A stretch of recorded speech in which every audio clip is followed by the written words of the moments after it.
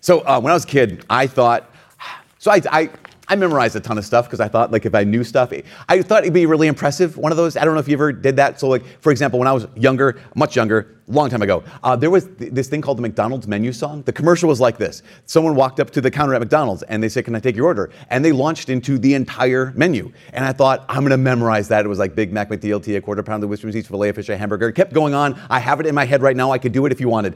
But I thought it was so cool. I hadn't memorized I thought the day was going to come one day when I walked into McDonald's and they would say, "Sir, can I take your order?" And I would just do this and they'd be like, "No way. You're so cool. You're the king of McDonald's. You're like our Burger King." Okay, so, but like also comedians, like I listened to Bill Cosby himself, not the CD, not the MP3. I had the album of Bill Cosby. I listened to Bill Cosby himself. I knew the entire thing front to back, from the whole thing.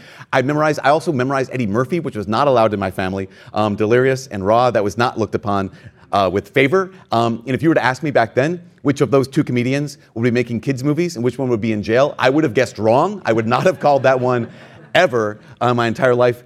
And then when I got a little bit older, I was like, okay, I want to impress the ladies. So people talk about memorizing poetry. I did it. Remember Sonnet 116 from William Shakespeare? "Let me not to the marriage of true minds admit impediments. Love is not love which alters when it alteration finds, or bends with the remover to remove. Oh no, it is an ever-fixed mark that looks on tempests and is never shaken. It's the star to every wandering bark whose worth's unknown, although his height be taken. Love's not time's fool. The rosy lips and cheeks within its bending sickle's compass come. Love alters not with its brief hours and weeks, but bears it out even to the edge of doom. If this be error, and upon me proved, I never writ, nor no man ever loved." How did I not have a date? Like, honestly, you guys, that is swoon city. And, so it was again, all these things I wanted to learn by heart, the McDonald's menu song, these comedian things, and then it comes to a point where it's like, okay, listen, you can't just memorize someone else's word. You can't just know someone else's words by heart. You have to actually do this yourself. So I set out, I wrote my comedy thing, I wrote my songs. I literally wrote sonnets. I got no word, no big deal. Anyways, but it was one of those things where it's one thing to know something by heart. It's another thing to speak from your heart. They're both good. But knowing something by heart is good. You learn something someone else once said. But speaking from one's own heart is like, okay, that does something different. That does something unique. That reveals something about what's in your heart. So the first reading today from Sirach, he even says this. He says, "As a sieve is shaken, the husks appear, and so do one's faults when one speaks." He goes on to say that one's speech discloses the bent of one's mind. Because that's what words have the power. Words have the ability to disclose one's character. Words have the ability to reveal who we actually really are.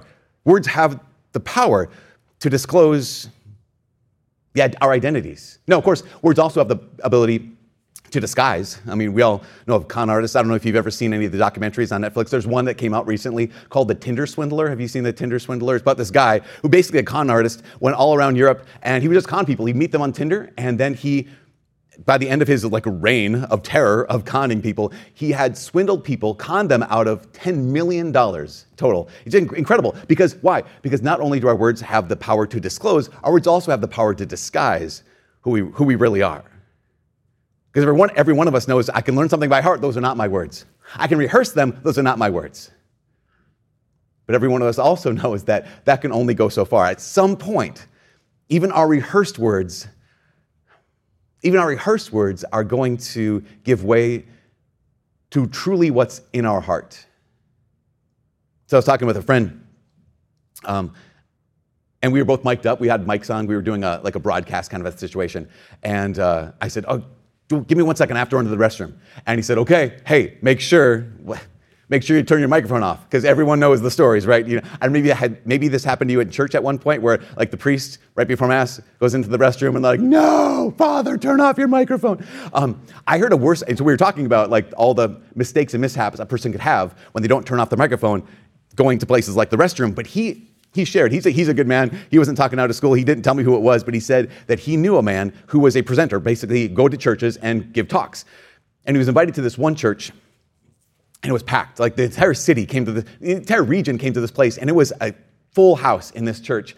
And before he went out of the little sacristy, it's like the room off the front of the church, he was back there talking to somebody, and he was just going off about he didn't like the priest when invited him to give this talk. And so he was saying, oh, this pastor here, he is just a clown.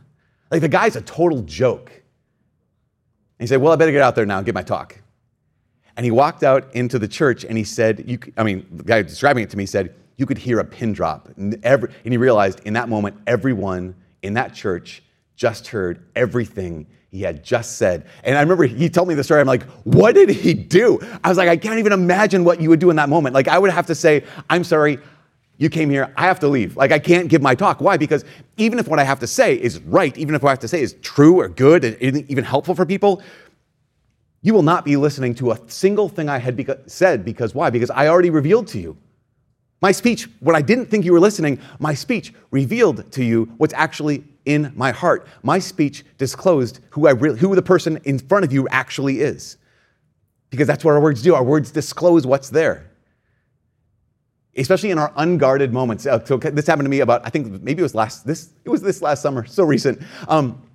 I was visiting my parents back at their lake place, and all the siblings were back. And so one of these nights, we're staying up late, all the adult kids and my parents were sitting around the kitchen table, and we're talking smart. And at one point, my older brother, whom I love, he is incredible. I respect him so much. But he said something, and I just unloaded on him. I'm like, no, you don't get to say that. I had the finger out and everything. You don't get to say that, man. And I was going, and he's like, you listen.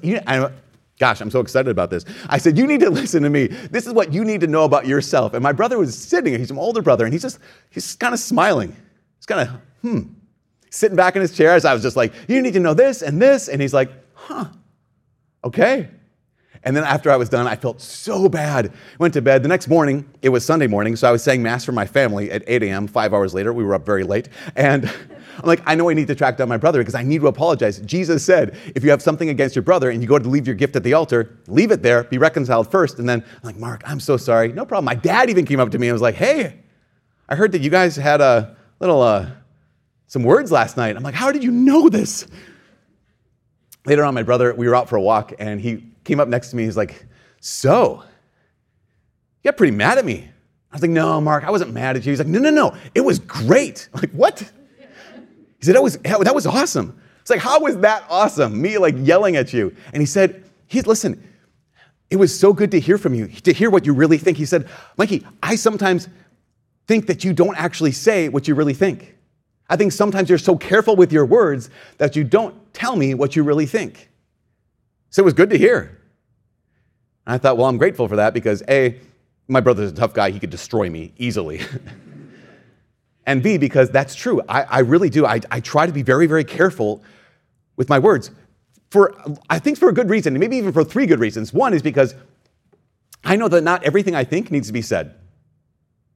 Second reason is I know not everything I think is actually true. And the third reason is not everything I think is actually what I think. So not everything I think needs to be said, and I think this is probably true for us. We know that not every thought that goes through my mind needs to be said. Not every thought that goes through my mind is actually going to help. Why? Because I think those of us here right now, we love people, and we know that our words have the ability to heal. Our words have the ability to help people, but also our words have the ability to hurt. I know that, yes, our words have the ability to disclose, but our words also have the ability to destroy.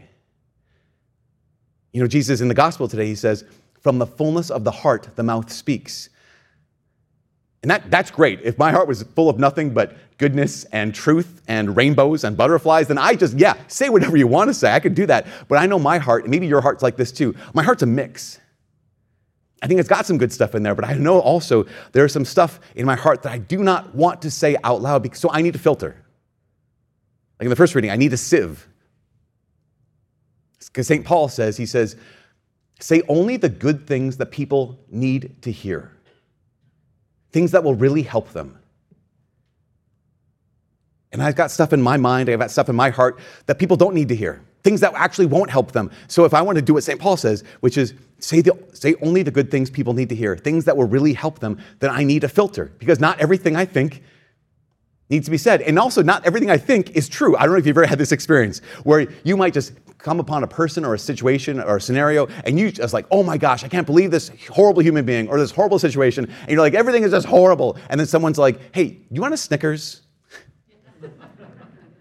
You have a little snack here, and you realize, oh, I guess I just needed a nap. I just needed some food. I was just hangry. That can happen to any single one of us. Not everything we think is actually true. Sometimes we need more information. That's one of the reasons why St. James, in the New Testament, St. James, he says these so important words to us. He says, be quick to hear and slow to speak and slow to anger. Be quick to hear and slow to speak and slow to anger. Why? Because not everything that I think is actually true. There's a man, his name is St. Ignatius of Loyola. He founded the Jesuits, this community of men who not only lived together, but they would go on mission together. And so if you know anything about people living in community, it's really easy to misjudge people. It's really easy to see the worst. If you have roommates, they left their cereal bowl out once again because they're trying to destroy my life. I mean, really, we can jump to conclusions and we can hear what someone says and jump to a conclusion. We can see what someone does and jump to a conclusion. So St. Ignatius said, that's what you're going to want to do. So my advice, he says, everyone should be careful to interpret, insofar as they can, other people's thoughts, words, and deeds in the most favorable way. These are his words. He said, every good Christian ought to be more ready to give a favorable interpretation to another's statement than to condemn it. That just to pause. When someone says, oh, you said this, busted. No, we should be more inclined to give a favorable interpretation to what someone said than to condemn it. He goes on to say, but if you can't do that, let him ask how the other one understands it. Like, what did you mean by that? Maybe I'm misunderstanding what you meant to say. Because he says, if the latter understands it badly, then you can correct them with love. And if he does not suffice, let the Christian try all suitable ways to bring the other to a correct interpretation so that he may be saved. That idea that we could be quick to hear, slow to speak, and slow to anger. Why? Because not everything I think needs to be said, and not everything I think is true. Not only that, but not everything I think is actually what I think. I don't know if you've ever noticed this about yourself. Not everything I think is actually what I think. Because there are so many, our thoughts go largely, I think, unexamined and unfiltered in the course of a day. There's so many thoughts we have, so many inputs all around us, all of them, that we might not even know what is it that we actually think. I might think, I don't even know what's in my heart. I don't even know what's in my mind sometimes. I don't even know myself. It's one of the things I discover every single weekend. Like I read the gospel, oh, I totally know exactly what Jesus, and I sit down and I start to write it out, and like, oh, I have no idea what Jesus was talking about. So what do? Not everything we think it needs to be said, not everything we think is true, and not everything we think is actually what we think. What can we do? I think we can do three things. The first thing is I think we can stop and pray. This will really help. In the course of every single day, just to stop and pray. So my final year of seminary, I was invited over to the Archbishop of St. Paul, Minneapolis' house. His name was Archbishop Harry Flynn. And me and my class, we went over there, we had a holy hour in front of our Lord in the Eucharist. It was just praise and worship, and then we had dinner. But before dinner, at the end of the holy hour, Archbishop Flynn, he sat us all down and he said, men, here's what you need to do. You're going to get ordained. You're going to be sent out into the parish. You're going to be sent out into this world. I need you to do this one thing every single day. I need you to make a holy hour in front of Jesus in the Eucharist every single day, no matter what. So because what's going to happen is you're going to be ordained a priest and you're going to go out into this world and you're going to talk a lot. You're going to have to say stuff all day. You're going to have to make decisions all day. You're going to have to do stuff all day. And what's going to happen is you're just going to say more things and say more things and do more things and do more things. You're just going to go from one thing to the next and not realize. But if you stop, if you pray, if you have that moment of silence in front of Jesus, not only do you have intimacy with Christ and get to know him better, become holy, that's nice, but also in that silence, you'll realize there were things that you said that you shouldn't have said. There were things you should have said that you didn't say. There were things you did you shouldn't have done, and there are things you should have done but you didn't do. And unless you actually stop and pray, you could basically waste your entire life going from thing to thing and not realizing, not pondering, not examining, what are the thoughts and feelings that are actually in my heart right now? Can I put a name to what I'm going through? Can I have a handle on what I'm experiencing right now? Can I understand where these thoughts, where these feelings are coming from, and what to do with them? That's so important, to stop and to pray. The second thing, I think, is to write. And you might not be a writer, but I really, truly believe that we don't really know what we think until we try to articulate it. I don't really know what I believe until I try to capture it in words. So the hardest class I ever had in my entire life was my sophomore year of high school, and it was an AP history class. The teacher was Mr. Lottie, and he was a tough teacher, a great teacher, but he demanded a lot out of us. And it was really hard for me. I mean, just at my development level, I was not ready to work that hard for school. But every week, Mr. Lottie had us write a thesis statement, just one page. And the thesis statement was make a statement and then back it up. Every single week, and virtually the entire year, I got the lowest grades I've ever gotten in my entire life. Because every week, I'd fill up the page with words. And every week, he would say, Mike, what's your thesis? I'm like, I don't know what a thesis is. Say, back up your thesis. I'm like, I don't know how to back this up. Every week, I'd put words on the page, but they weren't true. They weren't clear. I didn't know what I thought. So it was that repeated process of going back and working it out, trying to get the right words down. In fact, there's a man, his name is Michael Hyatt. Michael Hyatt is a businessman and an author and a speaker. And he said this, he said, our thoughts untangle themselves, passing over the lips and through pencil tips. Which not only is a nice little rhyme, but I think it captures really what happens. Our thoughts can be a jumble. I don't even know what I think, but they untangle themselves as I'm trying to work it out with somebody, as I'm speaking, or try to work it out as I'm writing those things down. Because when I do that, those words disclose what's in my heart. Remember Sirach, what did he say? He said, the fruit of a tree shows the care it has had. And so too does one's speech disclose the bent of one's mind. So the fruit of a tree discloses what I've exposed it to, what I've done with it. So we have the third thing. You have stop and pray. We have write. But the third thing is it's a psychological principle called the law of exposure. You might have heard about the law of exposure before, but basically it means this. What is in my mind, what is in my heart is there because I put it there. What's in my heart, what's in my mind is there because I put it there. What I've exposed myself to, that's what's in my mind. What I've exposed myself to, that's what's in my heart. What I expose myself to, that's what shapes me. So I have a love-hate relationship with the gram. Instagram, like I love it. The reels, they're fun. I get workout tips, learn how to, the bro split, got the creatine commercials. But I find myself, you guys are judging me hard right now. But I find myself deleting it like every other day. Not only is it a massive waste of time, but also as the more and more I expose myself to some of the stuff on Instagram, is the more I start wanting things that I don't actually want. How many of you, I'm not going to take a poll. I was going to ask, how many have actually ever bought something off an Instagram ad? I'll just volunteer. Someone says, these are the most comfortable men. This is the most comfortable pants you'll ever own. I'm like, well, I want the most comfortable pants I'll ever own. Here's a cutting board made with real bamboo with containers attached to the cutting board. You just cut your vegetables and scoop them right in, put them in the fridge. Genius. Sign me up. And you can buy with one click. It's amazing. But also, I find myself not only wanting things, this is crazy and it's actually shocking, but I love my life. I love what he's called me to. But if I expose myself to some stuff on social media, one of the things I find myself wanting a different life than I actually have. It's crazy. I love my life. I like being with you guys. It's great. But the law of exposure is real. And that's true when it comes to online. It's true when it comes to TV or movies or songs. In fact, I was talking with one of our missionaries, and she said that part of the focus training for missionaries is at some point they highlight the fact that whatever we expose ourselves to, it gets in our heart. And so they do this kind of exercise where all these missionaries are gathered together, and one of the presenters gets up and says, I'm just going to read the lyrics of couple of the top 20 songs from the last year. And these are songs everybody knows. These are things that probably everybody in that room might have even listened to that morning. And but they just simply read the lyrics. Like there's no sick beat, there's no great harmonies, there's no all it is just unfiltered. These are the words that you put in your mind when you were listening to this song. And she said it gets so uncomfortable. Because not only is the person reading, like maybe a priest or a religious sister, you're surrounded by a bunch of missionaries, it's out of context. But also it's just one of those things you realize, oh my gosh, that's what I put in my mind every time I go to the gym.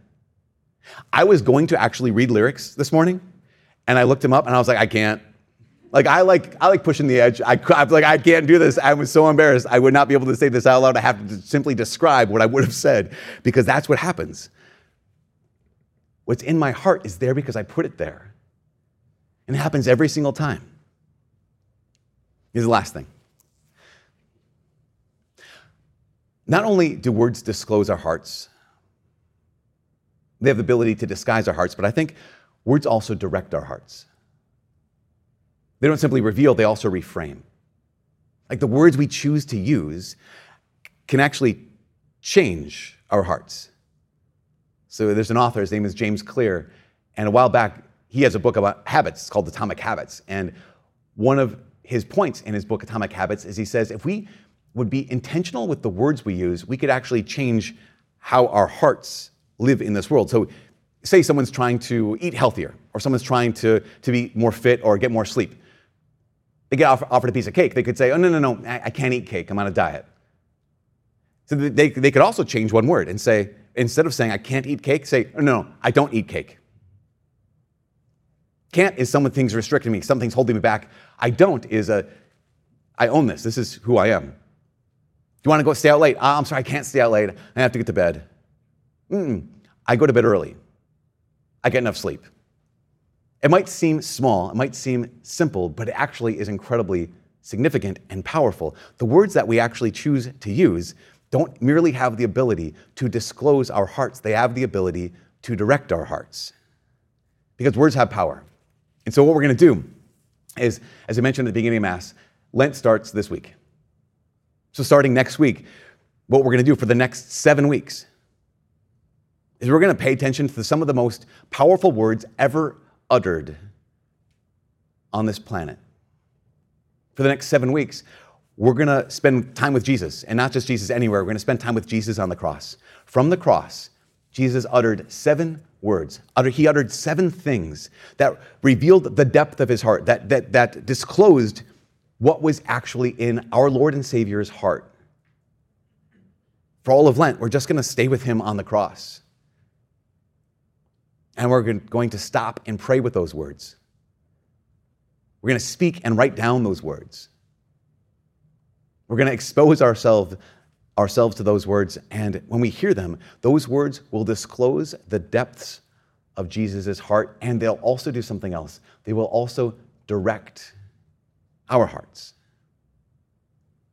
So that's next Sunday, where we begin to pray about, to think about, to reflect on, to expose ourselves to the words of Jesus from the heart, to the words of Jesus from the heart of the cross.